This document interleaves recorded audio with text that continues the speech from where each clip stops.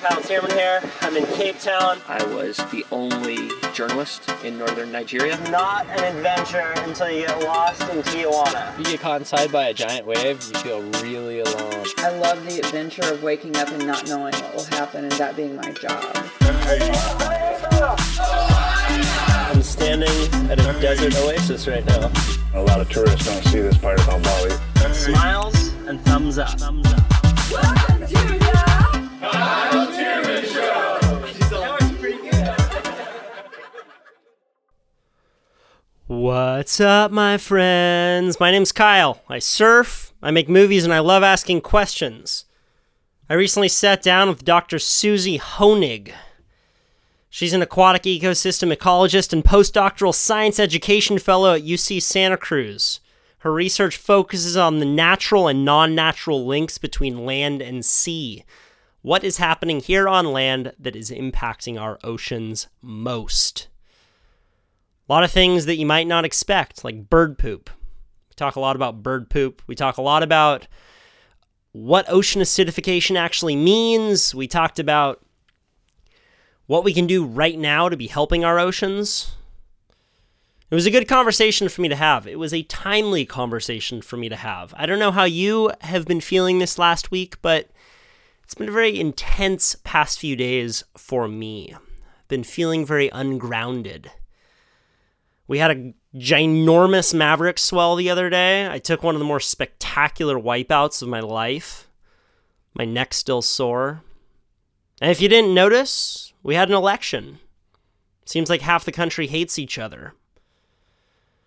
And it was a good conversation for me to sit down with a scientist, because it seems like so much of the distrust of one another in our world right now is that we don't believe the information that is coming out. We don't believe the narratives that are being told.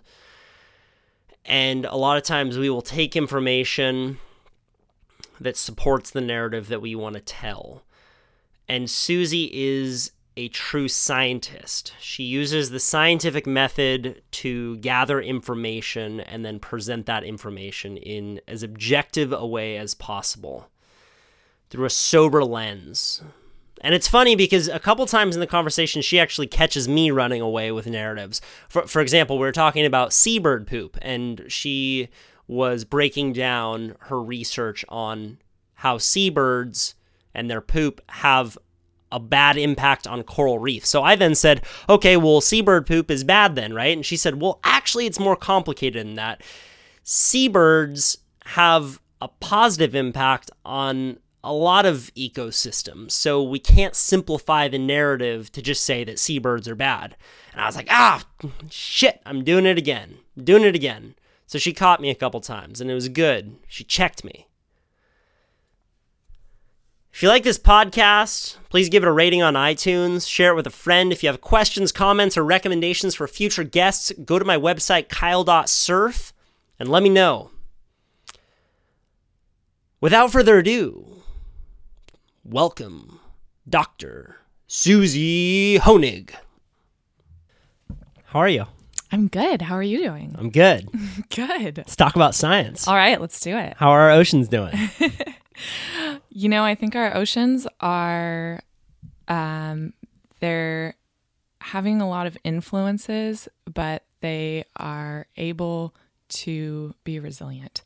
That's my belief. I always trip out on our view of the ocean because it's so unexplored. So few people actually experience the ocean.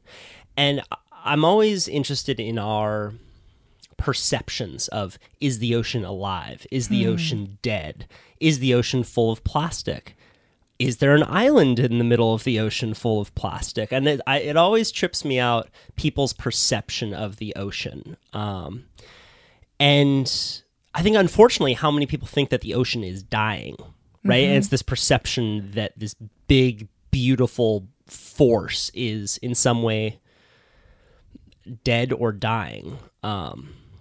And I don't know how I feel about that, but I'm sure as a scientist, a lot of what you are, kind of questions that you're met with are like, what are all the problems with the ocean? But I'm guessing that that's not how you got into this work. It was probably a love for the ocean, right? Yeah, so that's a really great topic and question. And as somebody who has taught marine conservation, it's something we get faced with all the time. The gloom and doom. It's depressing for people. And it's a line that you have to walk. But you're right. What got me interested in ocean science was being a little kid doing junior lifeguards and being with my dad and my brother, hopping under waves and looking at how happy it made people and just feeling really this sense of belonging to something bigger. So that's what got me stoked on the ocean. And I think that that's the story for a lot of people that grow up in a coastal community. That was a privilege that a lot of people don't get to have. And as I got a little older and started learning about some of the problems that were happening with the ocean, not necessarily because anybody intended for those problems to occur, but just they were a consequence of overfishing or putting pollution into the ocean, it made me worry. And so I think really often the truth lies sort of in the middle. I think that it's all true. I think the ocean can heal, and I think it's suffering. I think that there are things that are going really wrong and there are things that can go right. And to keep your sanity as a conservation biologist, you sort of have to keep both of those pieces in mind. It's important not to totally simplify the issues and say everything's going to be okay. But at the same time, it's, why would we even be in this field if we didn't partially believe that that was possible? Right. And I think that one of the most sad things that I see, not just with ocean scientists, but within a lot of fields, is people get into something because they have a true passion and love for it, but then they get kind of beaten down by the system over years and years, and then they turn into this crotchety old why won't anyone listen to me? And it's like the young teacher who goes into the system to try and shape the hearts and minds of children, and then 40 years later, they're the teacher that everyone hates because somehow in their own mind, they have this belief about how, the kids just aren't the way that they used to be or something, But like, it's cool that you're keeping that healthy, balanced view of your work and what it is that you can change, what it is that you can't change, messaging, how to actually get people to care about these issues, because it's really important. And I think that a lot of people overlook that aspect of the work that they do. Yeah, I totally agree. And I sort of second that notion of people do tend to get pretty jaded after working on a specific problem for a long period of time. And that's a natural process. For me, I know that when I was in graduate school, every summer I would go out and chaperone Aptos High School's Catalina Island Marine Institute field trip. And that was one of those experiences that really kind of shocked me back to earth. Like, oh yeah, this was why. This is, kids putting their head underwater and looking at a fish and realizing that that's science. It's not just all writing on a chalkboard and memorizing equations, but that's science. And that's worth saving. And I think, it's sort of just emotional or personal, but it's really important if you are going to dedicate yourself to a field that you're very passionate about, that you build in those experiences for yourself to remind you why you went there in the first place. To spend time in the ocean if you are dedicating your life to trying to save it and teach others about it, to not forget what got you there. Catalina, too, has some of the bluest water in California. I went out to Catalina on a breath holding course that I took. It was a 3-day course that we did the first day in Newport, where you learn how to hold your breath for a really long time. And then we went out to Catalina Island, where right off the coast, it's 60, 80 feet straight down with beautiful green kelp forests coming up. And the visibility is like, I could see from here to across the street. It's majestic. It's majestic. So why is that? Why is it that in Santa Cruz, where I go dive quite a bit, a lot of times it's kind of murky? Specifically in the summertime, it's a lot more murky than it is in the wintertime. Whereas whenever I've been out to the islands of Catalina, the water's a lot more clear. Same with down in Big Sur. Yeah, so it's a great question. There's a lot of processes that impact the visibility of the water column. For Big Sur versus Santa Cruz specifically, there's a lot of differences in the geology of the coastline. So there's a lot of granite rock down, farther south and more mudstone and sandstone up here. There's also different oceanography. So the way that the currents work and the amount of swell can have a big influence on sort of how sediment gets dredged up, and that can affect the clarity of the water. And nutrients and other sort of particles or organisms that live in the water can also make water look more or less clear. So not that this is Catalina, but, in Hawaii, in the tropics, you go to a coral reef and you might notice that the water is very clear. One of the reasons that water is very clear is it's very low in nutrients. So we call that oligotrophic. It doesn't really have many nutrients in the water, and that creates these specially adapted systems where organisms like corals flourish because they have figured out a way to sort of suck nutrients out of the water by having this microalgae that lives within them. So this symbiosis, or this relationship between algae and corals, which are animals, has allowed them to be in this unique habitat and really flourish, even though there are not that many nutrients there naturally. Now that has changed over time. Right. So the single-celled organism called zooxanthellae. Absolutely, you got it, Kyle. I know. You don't forget a word like zooxanthellae. You really don't. If you say it 10 times, you can learn zooxanthellae. So zooxanthellae, correct me if I'm wrong on any of this, please, is the organism that lives inside the coral polyp, and it's what gives coral its color and what allows it to grow and photosynthesize and take in those nutrients. But it needs specific conditions, such as direct access to sunlight, so not too much sediment in the water, otherwise it'll be blanketed, and not too many nutrients. So this is kind of like what kind of tripped me out a little bit, because when scientists talk about nutrients, a lot of times it's a bad thing for an ecosystem. But when I'm like, I'm going to have some breakfast and have some nutrients, it seems like a really good thing. But tell me more about nutrients, because that's a big misconception out there. Absolutely. So you're right. Nutrients are fundamentally important for the health of any ecosystem. And when I say ecosystem, what I'm talking about is a group of organisms that belong to different species, so populations of different species, and their non-living environment. So that includes things like nutrient cycles and energy flow. And so you might say a coral reef ecosystem, and what you're referring to are the corals and the fish that live there, the algae, but you're also referring to the physical conditions, the light conditions, the nutrient conditions, how much salt is in the water, what the physical substrate or sort of ground or geology that these organisms are living on. So nutrients are really at the base of all food webs. They fuel and help photosynthesis, which is the first step in any food web. So we have what we call primary producers, the algae, the plants, the grass. They are able to sort of use solar energy and fix carbon dioxide and make sugar. They do that with the help of nutrients. So it would be very incorrect to say all nutrients are bad in ecosystems. We wouldn't be able to have functioning ecosystems without them. What becomes important is the balance.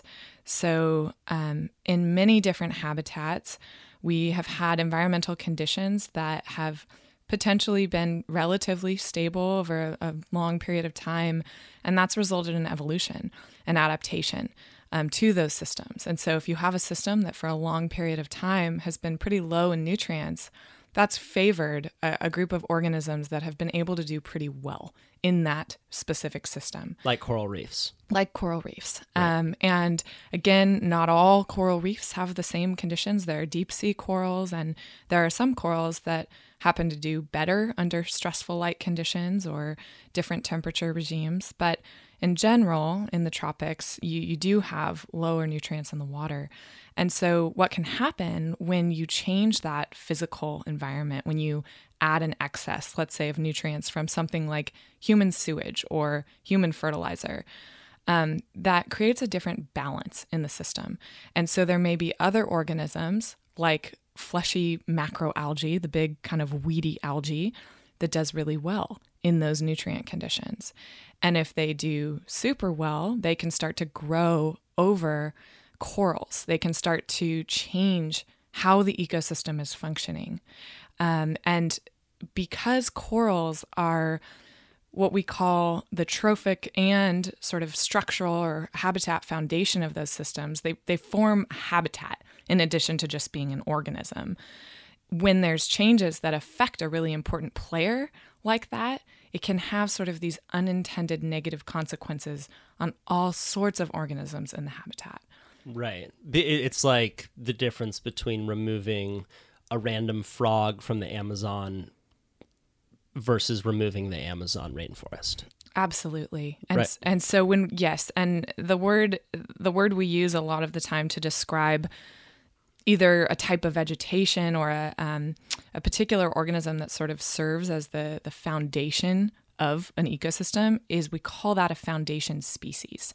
And so kelp is a foundation species in a kelp forest. Redwood trees might be a foundation species in a redwood forest. And so if you have a disturbance in the physical conditions that starts to alter the health of a foundation species, you actually start to impact organisms other than just that foundation species. Okay. So what coral are we seeing having a really hard time right now, and what coral are we seeing doing really well under changing conditions? Some of the main ones being warming of the oceans. Right. And nutrients and sediment. Yes. Anything else? What else am I missing? So when you're talking about threats to coral reefs, so pollution, you got it, right? Nutrient pollution is a big one. Plastic pollution can be a big deal. Climate pollution, carbon dioxide. That type of pollution can be really challenging for coral reefs because when we pump carbon dioxide into the ocean, we actually make it more acidic. And so ocean acidification can lead to corals, which have calcium carbonate, starting to dissolve. So pollution is one big category that has a lot of different types of consequences for coral reefs. Break down ocean acidification for me, because I don't actually... I could sell it. It's like saying, I know what the Federal Reserve is, but I don't really know what it does and how it works. Right. Absolutely.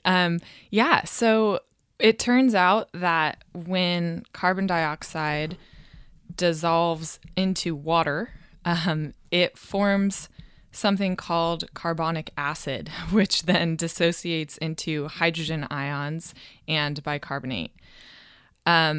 And so that's a lot of fancy chemistry with specific consequences. Hydrogen ions are sort of what we think of as an acid.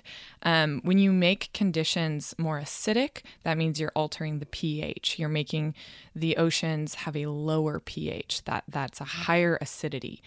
Now, why does that matter? Well, it turns out pH is actually a sort of pretty important variable when it comes to lots of different processes that allow us to live. It's especially important for organisms that are made partially of calcium carbonate. And so acid can dissolve that calcium carbonate. And so that's why you hear about corals being particularly susceptible, because they have calcium carbonate skeletons. And so when there is a lot of acid in the water, they're unable to make their skeletons super well and keep them. So what you can see is coral reefs actually having sort of this dissolving process happen. It's not just corals that have calcium carbonate.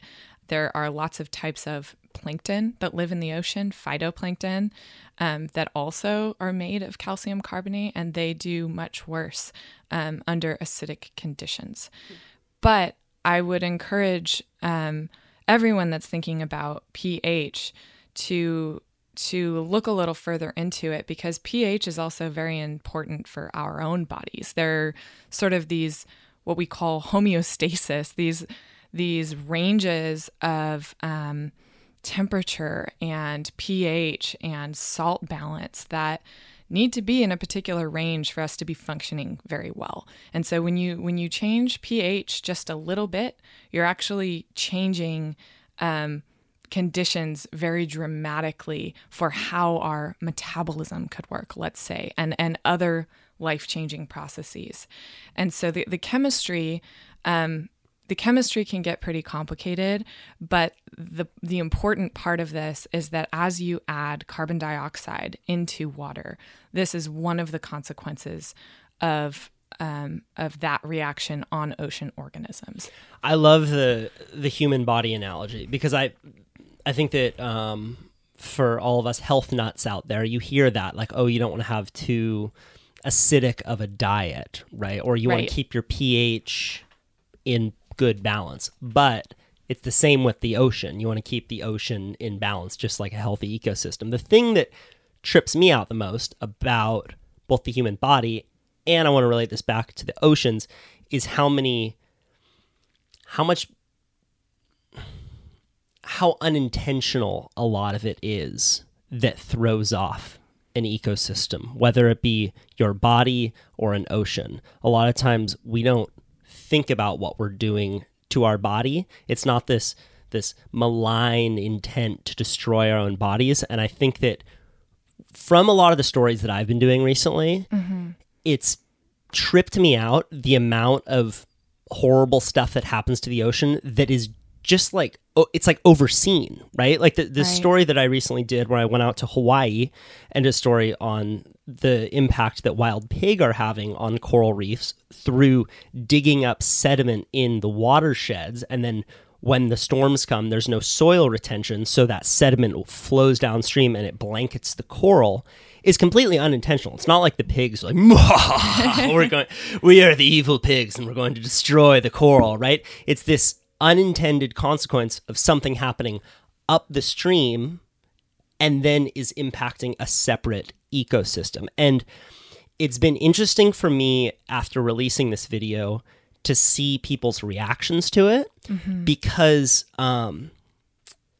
we show hunters in a very positive light in the film because keeping pig populations down on the Big Island in a place where they're an invasive species and you have to remove 70% of them every single year for them to maintain steady numbers.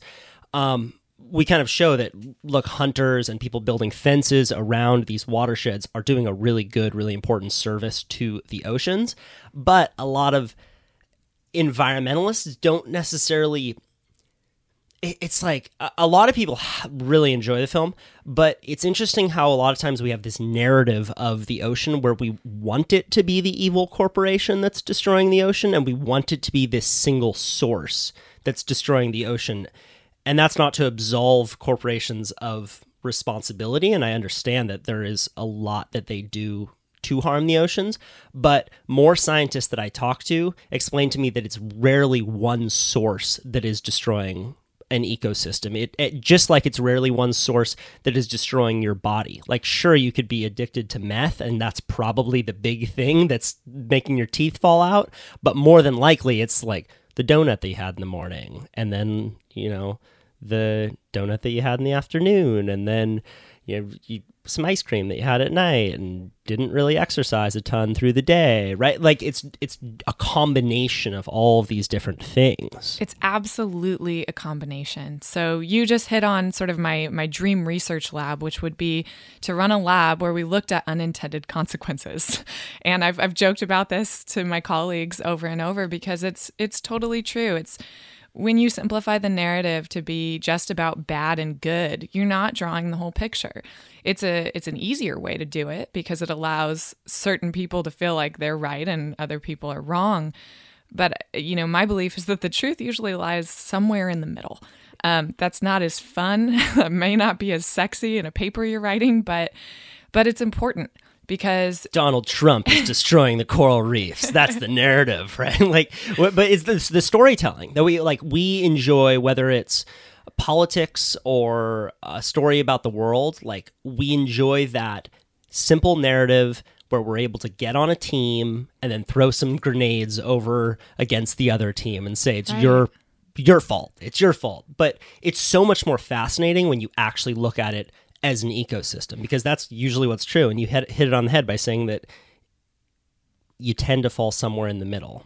Right. So I want to learn more about the research that you're doing. What is it that you're super excited about right now? Absolutely. So that's actually a really great segue, because when I think about my research questions, they are all informed by sort of this bigger general question, which is, how are we connected? How are humans connected to our neighboring coastal ecosystems? How are islands connected to the marine ecosystems right next door? I've looked at how seabird poop is influencing coral reefs. So seabirds are birds that are exclusively marine, so they feed only from the ocean. They fly all over the world, feeding on fish and krill and squid, and then they can go thousands of miles back to these small oceanic islands, and they breed, and they poop. And their poop is incredibly rich in nitrogen and phosphorus. There have been wars for seabird poop, which we call guano, because it's so rich in nutrients that it can be an incredible fertilizer. And there have been acts that the United States government has made where we could take over islands. The Guano Islands Act allowed us to sort of acquire territories because there was guano there. So guano on islands has been socially, culturally, and politically important for a long time, but it's been an important source of nutrients for humans for a long time. And anytime you have a really rich source of nutrients, you can use it to help garden and make food. Fertilizer can be used to make bombs, so it has been important in warfare. And we have mined guano on many, many places around the world, and so it's been a really important resource for humans. But when you think about that, you have this huge source of nutrients on small islands that are next to some of the most what we call oligotrophic or low nutrient waters in the world. When we're talking about birds that breed on tropical islands in the middle of a tropical ocean, they are depositing these marine-derived nutrients in the form of guano in huge, dense concentrations. And many of these seabirds and coral reefs have coexisted for millions of years. So this isn't a new relationship. This is something that's been happening for a very long time. And because we know that humans use these nutrients, the logical next question is, well, what the heck? What's happening on coral reefs? Because these nutrients don't just stay on the island. There's storms, there's rain, there must be transfer of these into the water. And so what does that mean? There's this paradigm on coral reefs that says, nutrients from humans are bad. So sewage can be really harmful because of that same relationship we talked about at the beginning. You can have this disruption in the balance, and weedy algal species can grow over corals, particularly if there's not enough fish eating that algae or something like that. So my PhD dissertation was to try to start disentangling that question, to really ask, first of all, are those nutrients getting in the water on coral reefs? Can we see them? And the next question then is, well, what does that mean?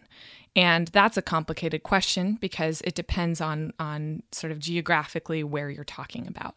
But I will say for the first question, are these nutrients getting in the water? I went out with a research assistant to Oahu, stayed on a little island called Coconut Island in Kaneohe Bay for 6 weeks, and started to sample the coral reef communities that were right next door to these other small islands around Oahu that had different numbers of birds.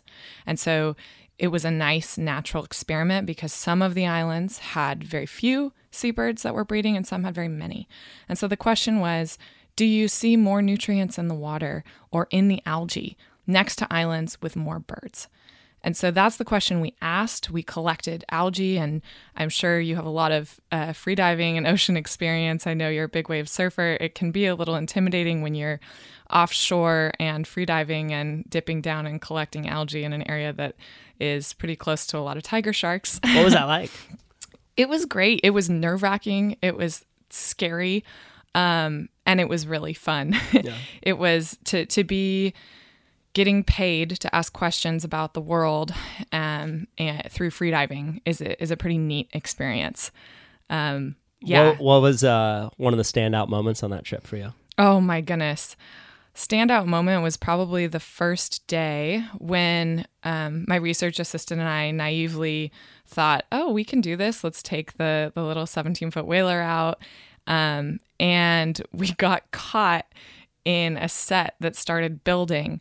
And as we went farther and farther out, because we didn't want to get our boat facing sideways to the waves started getting bigger and bigger and bigger. So my research assistant who was driving the boat eventually navigated out of the swell, but it put us on the shallow part of the reef, and we spent the next 2 hours pushing our boat, walking on the ground and pushing our boat because we didn't want to damage the corals that we were there to save. So just interacting with the ocean, it's never a dull moment, and you can go out there as a scientist and think you know everything about everything, and it will reaffirm your respect for the ocean very quickly. Yeah. It's like in UFC, they say everyone has a plan until you get punched in the face. Like in the ocean, everyone has a plan until you get caught inside by a big set. Yeah. I mean, universally. And I think that's what's great about marine biology. It can keep you humble in that way. Right. And it's never dull. It's never dull. It's a big ocean. It really is. I heard something recently that we know more about the surface of Mars than we do about the deep ocean. Yeah. It's an unbelievably unexplored world. We know a lot, but there's so much more to know. And I think it's important now more than ever because we are also losing the chance to learn more as we start to change the processes that are occurring in the ocean, as we start to lose species that we didn't even know existed. So I want to get back to birds because Yeah. this is super fascinating. What is it that we can do about birds? Because I think that a lot of people are like, oh, well, are you being hyperbolic by saying that bird poop has a big deal on our oceans? But it does, and the more people I talk to about it say that no, a lot of these animal poop, unintended consequences like that, have this massive effect. So what is it that we can actually do about it? Yeah. So when it comes to seabirds, what I didn't tell you was that seabirds and coral reefs are two of the most threatened marine communities on the planet. Seabirds and coral reef. And coral reefs. So we're not just talking about coral reefs are the, let's save the coral reefs, but the birds aren't good. It's that simple narrative. Unfortunately, it doesn't fit because I love the simple narratives. Let's just take out the seabirds and save the coral reefs. Damn it. That one didn't work. Over a third of all seabird species are, or nearly a third of all seabird species are at risk of extinction right now. They're very vulnerable. And as I said, they have, these guano deposits. While my question was about what does that do for coral reefs, there's a whole separate question, which is what does that do for the islands in which seabirds, breed on? And it turns out it's super important. It is the base fertilizer for communities of plants and animals that live on these islands. There's lots and lots of work showing that in the Aleutian Islands and on the Great Barrier Reef and in New Zealand and all of these places, bird guano is a super important part of the ecosystem. That's not the only important impact they have. They also disperse seeds in their feathers accidentally. We call them ecosystem engineers because some of them burrow underground and they actually change the physical structure of the habitat. So seabirds are very important, as are coral reefs. Just intrinsically, they're, for the processes in their own ecosystems, but also for us. They do things that we take advantage of as humans. So I would really reframe that question from are seabirds good or bad for coral reefs to seabirds and coral reefs have coexisted for millions of years, and then we've started to change things. And we have some research that shows, to follow up on the Oahu work, we were able to track that bird guano was indeed getting into the water. We saw higher amounts of phosphorus in the water. We saw a higher amount of a special type of nitrogen in the algae that is an indicator of bird guano. And so it looks like that, there is an effect. We're still working on exactly what that means. But the next question is, okay, well, if nutrients can be harmful for coral reefs, and we know that birds are putting nutrients into coral reefs, then what else are we doing that needs to change? Are we fishing out fish communities that feed on algae? If we started to, put a marine protected area in place, perhaps there would be a better chance that that fish community would be able to graze on the algae and really sort of mitigate and balance that ecosystem. Are we adding more sewage? Are we adding more fertilizer? So those are the questions I'm really interested in, not necessarily how to change what was natural, but how to accommodate two ecosystems that are interacting, even if we didn't admit it or we didn't know it, but they are and they have been. And how can we help make interventions through management and conservation that allow that to sort of have a synergy where both ecosystems are doing as well as they can, given the circumstances. Right. You can have a donut every once in a while if you have a healthy immune system. So what we can do to have ecosystems have as healthy and resilient immune systems as possible will allow them to be able to accommodate more algae, because the fish eat the algae off the coral. But if we fish all the fish out, then it's a bigger issue that we have high rates of poop in the water. Absolutely. It also seems like there are certain areas of the world where it's a bigger issue. Like when I was on the Big Island, a second story that I'm actually editing, doing voiceover on later today, was on the nutrients from cesspools on the Big Island specifically, because Hawaii is still on the cesspool system, meaning that if you have a house in Hawaii, you can just dig a hole in the ground and all of your poop goes into it. You don't need to be hooked up to a septic system. Now, if you're up in the mountains somewhere, that's not a very big deal because poop dissolves, and but on the Big Island, it's a really big issue because it's porous lava rock that everyone is sitting on. Right. So the poop moves freely under everyone. And specifically, if you have a beach house with a cesspool that's right at the high tide line, there's really no process for that poop to be able to break down before it enters the ocean. Mm-hmm. Same with, it's not necessarily a problem that pig are on an island. It's when they're in these sensitive areas like watersheds that they displace all the sediment. So I want to know from you, like, what are the areas that you find to be like most sensitive, and where can we hit it hard to make the biggest change? Absolutely.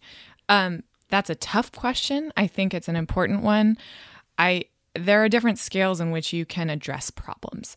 I would say, one of the big ones is from the top down. That's management, that's legislation, right? For problems like global climate change, a lot of individuals have to cooperate to start making really, really big sort of global changes in policy. However, I think often small local changes that might not seem to change the whole problem at once are really important to keep in mind and do both at the same time. Those are things like, as a Santa Cruz community member, being really careful about if you let your animal go poop in the intertidal at Pleasure Point. It turns out actually those nutrients impact the seagrass community there. That means not necessarily washing your car with a ton of soap right next to the drain that's going to run right into the ocean, because soap has nutrients in it as well. That means being careful about, trying to slow down the flow of water and runoff into our coastal communities, purchasing products that are recyclable and not investing in things like styrofoam and single-use plastics as much. And I'm not saying that just by doing that, we will solve the problems. I think it's a little too simplistic because, as we said before, there's a lot of different problems that are interacting to cause large influences on ecosystems. But I think you have to do all of it. I don't think it, I resist this one or the other temptation a lot. It's seabirds and coral reefs. It's top down and bottom up. It's really, unfortunately, at the end of the day, everything that's important. Or fortunately, though, I mean, I think that that's like the great plight of the evolution of mankind is our ability to be able to see an ecosystem holistically, see ourselves holistically, and not have these simple narratives that we throw out there and unfortunately then don't end up at the correct solution, right? It's not, I mean, it's complicated, but it's actually just a lot more cool when you understand it all. Like, whoa, like coral reefs and fish and seagrass and kelp forest and like how it's all connected is super rad when you dig into it. I think so. That's what's made me want to study it for my whole life. Right. I think you're right. And I think, as you said, it's not unfortunately, it's fortunately, because if we all are contributing to part of the problem, therefore, there's an opportunity that we all can change and start to be part of the solution. 100%. And there are leveraged impacts that we can make in certain areas, right? Like, absolutely. This is something that we're doing, like, just don't use a plastic bag. That's a big one. Right. Tell me a few of the other, like, what are the big ones that you can do right now that actually do have an impact? Yeah, I mean, plastics is a great one that comes to mind. It's something we use all the time. I think being really careful about things like microbeads, that's sort of a newer issue, just these nanoplastics that are in all of our commercial products and our toothpaste and our deodorant. Voting, to ban things like that. Really talking to your friends about it, making sustainable seafood choices. That doesn't mean that all seafood is bad, but it might mean that there's a choice that's a little bit better if you're looking at the whole ecosystem. If you're looking at the way a destructive fishing technique impacts not just one species, but the habitat, the ecosystem, all of the species, the biodiversity of the system. And so trying to learn a little bit more about that, taking a look at Monterey Bay Aquarium's Seafood Watch program and thinking about what you eat, what you buy, how you vote. I think those are maybe the most kind of first logical steps we can all think of. But as you said, I also think it's really important not to focus on villainizing everybody else, because when we do that, it can be easy to just think the problem is so bad, I'll never be able to change it. And I think that's the biggest danger, to be honest, is getting so jaded that we just don't even try anymore. It's the cynicism, and it's this untrue narrative that humans are bad. Right. Like I get this on the YouTube comments all the time. Like, it's like, humans are the invasive species. Humans are horrible. It's like, yeah, we have a big impact, but humans are also pretty cool. Like, we're doing some pretty cool stuff too. And to think of ourselves like that, and to think of the ocean as this living, breathing ecosystem that we need to keep track of and understand how we're impacting it, but to not villainize ourselves as well. We're all part of the same system. Yeah. That's the point, right? We're all part of it. Right. And I think that a lot of times, unfortunately, like, groups like hunters and fishermen feel alienated from these conversations, even though they're the ones interacting with the ecosystems most of all. Right. It's that same, like, villainizing another group and throwing throwing a grenade at them, which doesn't help. No, and I think there's also there's a lot of groups that aren't doing that, and so I want to highlight that there are a lot of groups of scientists, of conservation biologists, of resource managers, and resource users that are working together. So if you think about, the way the Marine Life Protection Act went into place, that's a network of marine protected areas along the coast of California. And that process involved so much science and many, many stakeholders that were asked about their opinions, and citizens and fishermen and politicians. And I think that's what we can hope for, is really when we start to all sit at the same table and realize that all of our priorities are valid and important, and people are doing things for a reason. But there are problems. It's all true. And so how do you use logic at that point to figure out which problems are the worst problems, and is there room for win-wins? Can we try to make changes that don't completely, overwhelm and destroy Alienate, economies? Yeah.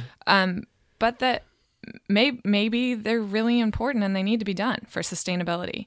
The thing is, with water, stuff can move in and move out pretty easily. So even if you say you have a marine protected area, but you put it right next to a place where we're dumping pollution in, we're going to have an impact. So I think really thinking about these systems not as, a marine system in isolation from everything else, but more holistically is an important first step to managing and creating targeted management that makes a lot of sense and has the best chance at actually providing resilience through time. Right. So how did you get into this? What was the decision that made you really take the plunge to want to become a scientist?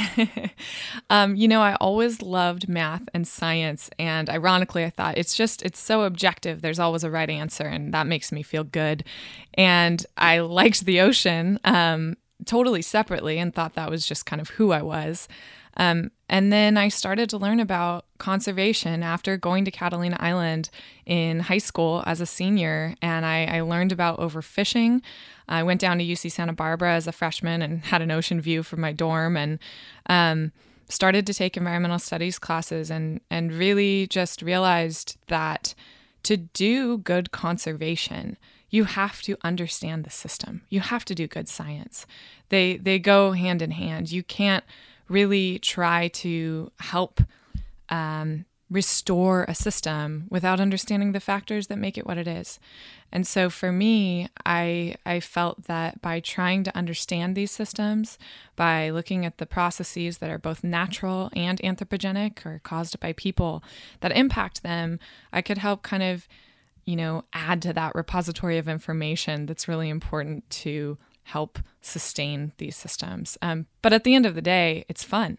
I'm stoked on science. I love teaching. I love watching that kid put their head underwater at Catalina Island and see a huge fish go by, and it blows their mind. I think biology is magic, and I think that the more biology you learn, the more you realize that. It's not something that takes away from the miracle of life. It just adds to it for me. And so I think I wanted to surround myself with nature, and I wanted to continue to learn for my entire life. And that's been a way I can do it. Where have you seen kids who you've interacted with get it in the most effective way? Yeah. Because it seems like most people who I talk to who are champions of the ocean do it because they fell in love with it, or they had a mentor who taught them about it at an early age, and they got psyched and they got the bug. So tell me about that, because you work with kids. Yes. Consistently, right? And you're getting them psyched on the ocean. Yeah. So I'm actually a teaching postdoc now at UC Santa Cruz, working for the Howard Hughes Medical Institute's Active Learning Initiative. So I teach college students. I help design curriculum for intro biology, which notoriously has a lot of students dropping out at that point. There's a lot of people that leave science after these big lecture intro classes where you come into class and you have 300 people in a class and you listen to a lecture and you go home and you study it. And so... How old are these kids at that time? These are... 19? Probably 19, 20. Yeah. Near the beginning of college. Yeah. And so my job is to try to help make the curriculum we're teaching better. And what I mean by better is more inclusive. So if a student doesn't just learn through lectures, maybe they learn through drawing, that we add in a piece of the curriculum that helps for them. So I think kids get it, and people and adults and all of us get it when it's important to us and we feel ownership over a process. And that can be with any type of learning. If you are told how to drive somewhere, if someone drives you to the store and you're kind of paying attention, but you're kind of not, you'll get there and you'll think you know how to get to the store, and you might not think about it that much. But if somebody makes you drive there, you're going to remember it. And so that's sort of the philosophy with active learning, is design activities where students get to actually do science. Science is a process. It's not just a collection of facts. When you're teaching someone a process, you need to let them practice it. You don't learn math by just looking at a PowerPoint of equations. You practice it. And you don't learn science without asking questions about the world and then going and testing out your questions and seeing what happens. And that turns out to be really fun, usually. And in my experience, little kids are better than that than anyone. Right. They have the curiosity. That's a natural thing for people to ask questions about the world. So I think just, the way to help people get it is to not tell them what to think, but help them get stoked on whatever it is that makes them stoked and expose students to what it really means to do science in the field. Even if you have a fourth grader, you can go outside on the lawn and say, we're going to count bugs. And here's this measuring tape. And what do you think, how many bugs do you think are going to be near this mud pile versus over by the pond? Well, why do you think that? Okay, what would the graph look like? I don't know all the answers. Scientists aren't magical, right? We're just asking more questions. Right. So what is it that you're actually doing with some of these kids? So we've done a lot of different really fun activities. I helped co-teach a development and physiology course where we had students act out the action potential, which is how our nervous systems fire. Basically, we put signs on everybody from calcium ions to sodium ions to these voltage gated channels in our neurons. And we went outside in the quad at UC Santa Cruz and actually acted out how this process works. It's a little silly when you do that. It feels a little bit, cheesy. But the students said, the test came around and they could remember better than ever how that process worked. Yeah. So we act stuff out. We do case studies. We have people poster their ideas on posters. They stand up, they move around, they talk to each other. We make our lectures more interactive. And I would never say that lecture is always bad. Again, that dreaded simplification. It's not the truth. You have to lecture. But you can make your lectures, more interactive where you let students talk about something for 30 seconds and then regroup. All of those little changes, I think, help make the process not just about the teacher, but really about the learners. Yeah. And that's kind of the point. I'm so inspired when I talk to a lot of educators now. It seems like there is a shift that's happening, maybe not within all schools, but within a lot of learning. People are kind of taking a step back and asking questions about how we learn best. Yes. Right? Because it's like a lot of people are like, oh, well, they just can't sit still. It's like, no, yeah, kids can't sit still. Let's figure out a way so that they can learn while they're not sitting still. Yeah. I love that. I mean, if you get a kid interested in something, they'll learn anything about it. Absolutely. Like it doesn't, and I mean, I can speak personally for this. Like I was not a math kid or a science kid growing up, but the second I got interested in a subject, be it from wanting to make a video about a coal power plant down in Chile or materials economy from Sri Lanka to Santa Cruz, like I'll learn about it because I want to go to these places and I want to dig deep. And that's one of the best things about what I get to do is actually get in the field and meet the people and have those memories be lodged deep into my long-term memory forever because the shark actually swam up to me or, had to climb over the fence to go out there and check it out. Yeah. And that's the point where you're learning, right? Where those facts are literally being lodged into your long-term memory because they affected you in some way. That's when we remember things. And I think that you don't have to be a teacher to take advantage of that. You don't have to be a biologist. This applies to whatever field anyone is interested in, whatever you want to learn. If it's getting better at surfing, you do it, you practice it, right? And so I think that definitely applies to teaching. And I think the fact that maybe that wasn't happening all the time in biology, that's just silly, right? Like if you can make biology boring, you deserve a trophy. That's what my dad always said. Like biology is literally the study of life. Yeah. It's what unites every living organism. So if that's boring, there's a problem. Yeah. And I think that, helping just let people practice stuff and be a little bit, use their own literacy to drive their learning rather than just only doing it one way. It's not just one or the other. We have to do it all the ways. What are some careers that you've seen people get into who are interested in the ocean, and ways that they could actually make money at it long term? Right. That's a great question. Not just academia, right? There's, in my field, I got a PhD in biology, and academia was the track I was interested in. But I think especially today, there are so many careers that are focused on environmental management, environmental consulting, trying to make sure that when we do things to the land or develop, that we're doing them safely. And we need people to check that out, to look at before and after, and be consultants of water quality. Government agencies are hiring non-governmental organizations, places like island conservation or, resource management agencies. There's so much need. If you're interested in the ocean, you don't need to just be a marine biologist to be able to work with the ocean. So I think whether you're interested in getting involved in policy in the government, getting involved in conservation organizations, getting involved with private companies that, like I said, need consultants, or whether you like to teach, but maybe you don't want to do it at the college level. You want to be getting those second graders out and counting bugs. That's all important. And it all kind of feeds into the same thing. And I think that there is a wide diversity of careers around ocean health. And so it's a really exciting time to be a marine biologist. It's scary because there's a lot of changes that are happening. But again, that means that there's a lot that we can do. Yeah. Yeah. And there will always be changes. The ocean will never be saved.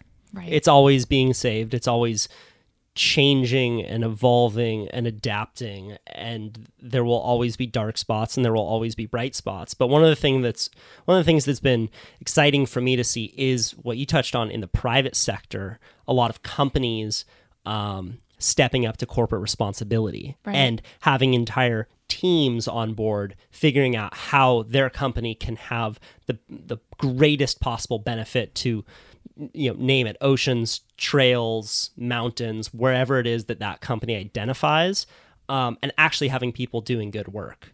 Yeah. And that's super cool to me, because we definitely need that as the world is shifting more in towards the corporate pendulum of just that corporations just have more power than they used to. So a company like, I'll shameless plug to my sponsor, Patagonia, can do a lot of good work because they're, $1 billion company, and giving a lot of that money away to people who are interested in various aspects of saving the ocean. Right. I love that. Yeah. There's a lot of places to get involved, and there's a lot of opportunities for change. What do you think are the first steps? I'll let you go soon. The first steps, I think... Someone's listening in their car. They're going to get out of their car.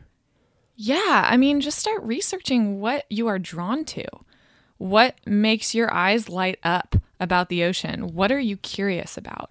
I think that trusting our own intuitions is something that maybe we don't do enough. And I think that if you are feeling that stoke for doing something ocean related, get online. Google, a specific type of sea hare that you saw the other day at Pleasure Point and you want to learn more about. See if there's a local organization or beach cleanup or, some other folks that feel the same way. And then just start talking to people. Read about the system. Look at the scientific literature. Look at the popular literature. Maybe audit a class. But just don't get pigeonholed into thinking that the only way anyone can make a change is by, one specific thing. I think that's maybe my message in general. We're all connected. It's complicated. And that can be a little depressing if it's overwhelming. But that also means that we all have important impacts, no matter what it is we're doing and no matter what it is we choose to do with our one great life. Yes, we made it through another one. I'm so enjoying doing these podcasts. I feel like an empty cup of water that is slowly being filled with information from intelligent people who I sit down with. Coming up next, we have professional big wave surfer Sean Dollar. Sean held the Guinness World Record for paddling into a 61-foot wave, and And then last year, he broke his neck and suffered a traumatic brain injury. So we talk about everything from big wave surfing to coming back from this injury. And it is it's not always an easy conversation to listen to, but it is an important one. So I hope that you get a lot out of it. Until next time, my friends, get out there, give high fives and hugs. We need it now more than ever in the world. And get in the water. See ya.